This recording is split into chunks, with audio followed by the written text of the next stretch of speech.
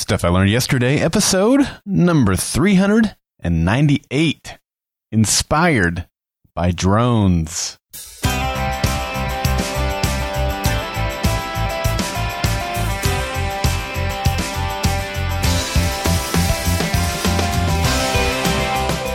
Welcome to Stuff I Learned Yesterday. I'm Daryl Darnell. My favorite song off the newest Muse album is Reapers. And I believe that if you aren't learning, you aren't living. In today's episode of Stuff I Learned Yesterday, I talk about lessons I learned from attending 2 Muse concerts within a 5-week span. Well, here we are. Monday is upon us. Welcome to Stuff I Learned Yesterday. I'm so glad that you are joining me today. It's going to be a great week. I hope that you are ready for it, and I hope that you are ready for today's fun fact. Since today's episode will focus on the British rock band Muse, here are some supermassive facts about the band. Muse is made up of lead singer and guitarist Matt Bellamy, bassist and backing vocalist Chris Wolstenholme, and drummer Dominic Howard. The band tried out a series of names before finally settling on Muse. Previous names of the band included Gothic Plague, Fixed Penalty, and Rocket Baby Dolls. Muse's Harp Tour in the Wembley Stadium was voted to be the greatest event held in the stadium. Yeah, that's incredible, isn't it? Think about it. They beat out Queen, which I don't know about. That Queen concert is fantastic. They beat out Michael Jackson, and they even beat out the World Cup. Yeah, incredible stuff. Lead singer Matt Bellamy, as I said, did not grow up wanting to be a rock star. Instead, he has said that he wanted to be in a classical band or a jazz band, and when he started, he wanted to learn the jazz piano or maybe the clarinet. And that is crazy. He does play piano at his concerts, and he's a great pianist. But after watching him rock out on the guitar, I have a hard time visualizing him on the clarinet. That's incredible. All right, and lastly, some of you may have heard of Muse for the first time on the Twilight soundtrack. Well, they appeared on the Twilight soundtrack due to a previous promise that Matt made to Stephenie Meyer.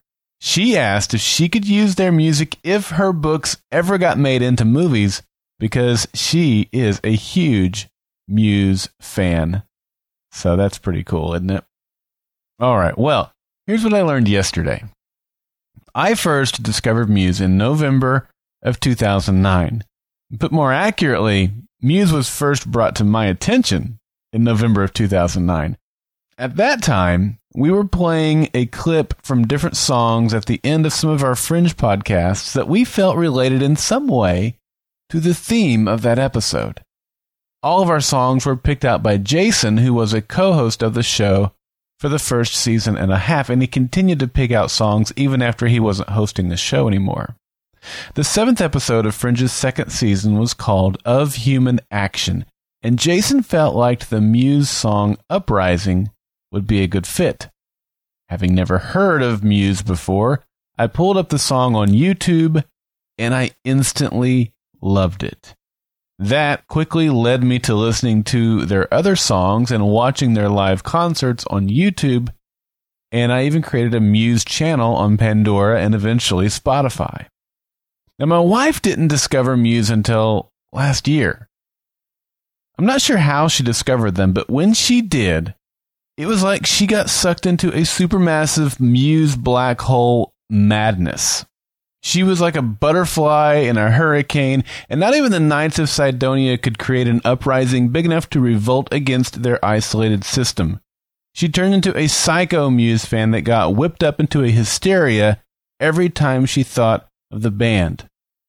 She joined their fan club and anxiously anticipated the announcement of their U.S. tour dates. And when they announced a stop in Dallas, she ran into my office and asked me if I would like to go. We looked over our finances and decided that we could make the trip down to Dallas to catch the show. And she, of course, was pumped. The second that tickets went on sale, she snatched us up 2 tickets right in the middle of the arena on the 3rd row off the floor. And since Muse's stage was a large 360-degree rotating stage right in the middle of the arena floor, we had some of the best seats in the house. We left for Dallas on the morning of the concert and arrived in Dallas a few hours later. We went by the arena to pick up our tickets, freshened up at the hotel, got a bite to eat, and then made our way back to the arena for the concert. But that's when things took an unexpected turn. The first official leg of the Drones World Tour kicked off in Mexico City on November 17th, 18th, 20th, and 21st. The band then had just over a week before their next concert, which took place in Houston on December 1st. Our Dallas concert took place the very next night, right after Houston, on December 2nd. And when we arrived to the arena, we noticed signs on the doors that said, due to technical and logistic difficulties from the previous night in Houston and during setup in Dallas, the show would not be starting on time.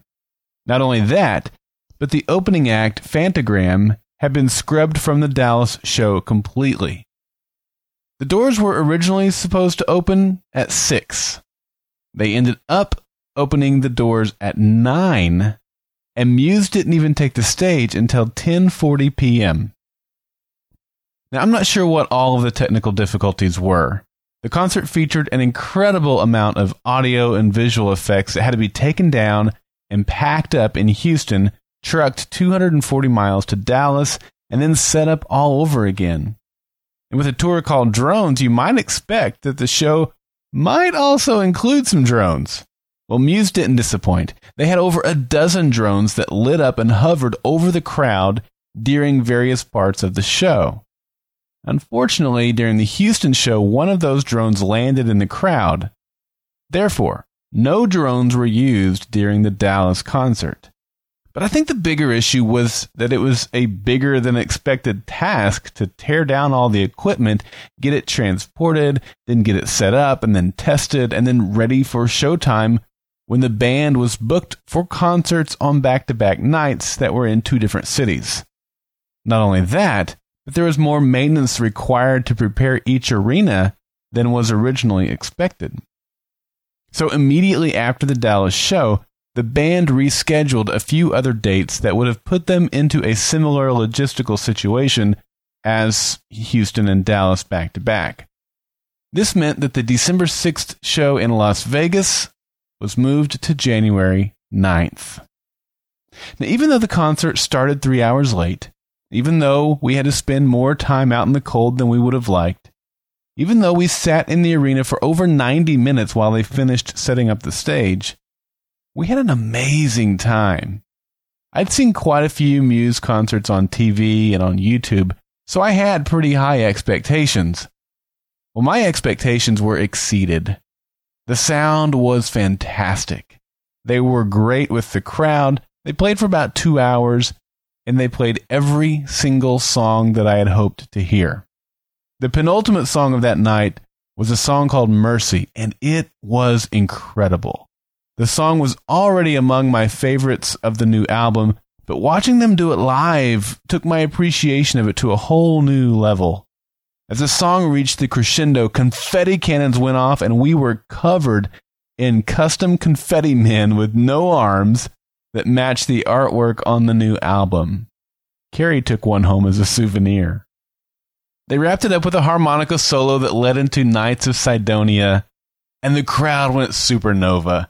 Everyone was jumping and singing. Matt was shredding the guitar riffs. Their harmonies were perfect, and the whole arena was singing. What a great way to end the night. No one cared that we had had to wait so long. The show was worth it. Over the next few days, Carrie watched some of the other Muse shows live via Periscope. You see, while she loved the Dallas show, she did not get all that she wanted out of it. She knew that the drones and some of the lighting effects were missing.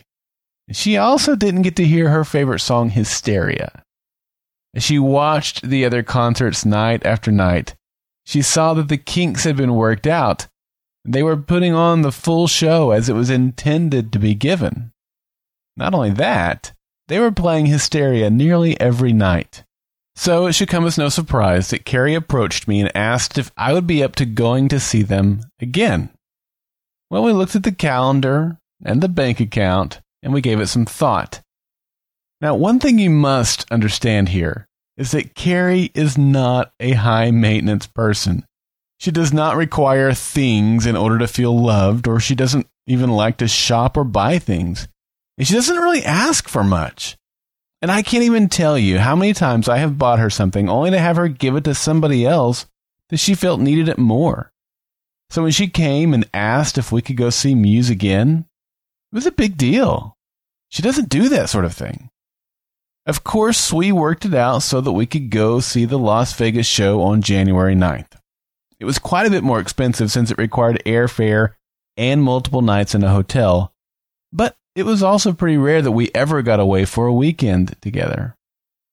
I'll probably share more about our trip some other time, but for this episode, I'll stay focused on the concert. The Vegas concert was stunning. The addition of the drones, the full light show, the opening act, and the overall polish were much more noticeable than I'd expected. And this was incredible. We once again scored fantastic seats, and we could not have enjoyed ourselves more. They even played Hysteria, and Carrie got as excited as I've ever seen her. It was one of my most favorite things that I've been able to do with my wife. So here's what I learned. I wish that I could have been in that meeting that undoubtedly took place when Muse realized that they'd have to delay the Dallas show. They had to make some very hard decisions, and I'm sure that cutting Fantagram from the show was gut-wrenching. They had to figure out which technical elements could be cut out, and which ones had to be a part of the show no matter what.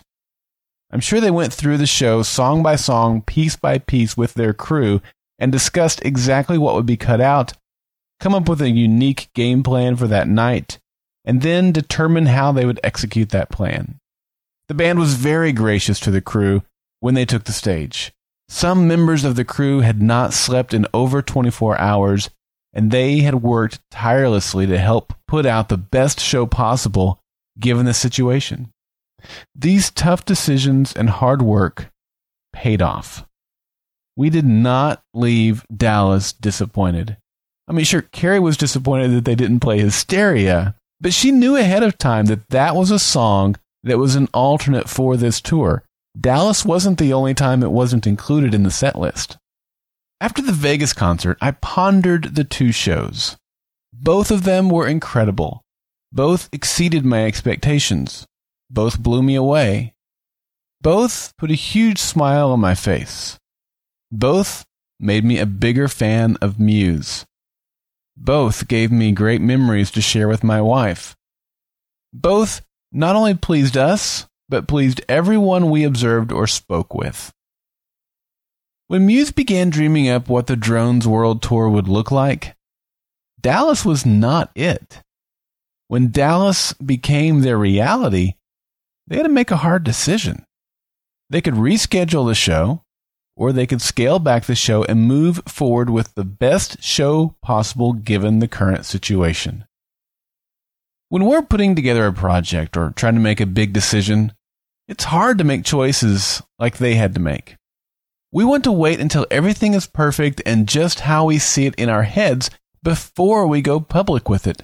But the truth is, if we wait until everything is perfect, we'll never launch. Now, I would bet a shiny penny that if I had the chance to ask Muse about what they dreamed the Drones World Tour would be like, they would tell me about ideas that they had that didn't make it into the final show for one reason or another. They had to make decisions and launch the tour. If you go back and listen to those first few seasons of the Fringe podcast, you'll notice a stark difference in what you hear now. Our audio quality is leaps and bounds better than it used to be, and we're much more polished than we were back then. Can you imagine if I had waited until we sounded like we do now before I launched our first podcast? Think about all the stuff I wouldn't have learned because most of what I know, I learned after we launched. So don't be afraid to push off from the dock. Put out the best product you can given your current situation. Understand that your best today will not be your best tomorrow. In fact, embrace that fact. Embrace the fact that putting yourself out there today is still capable of making an impact and doing great things.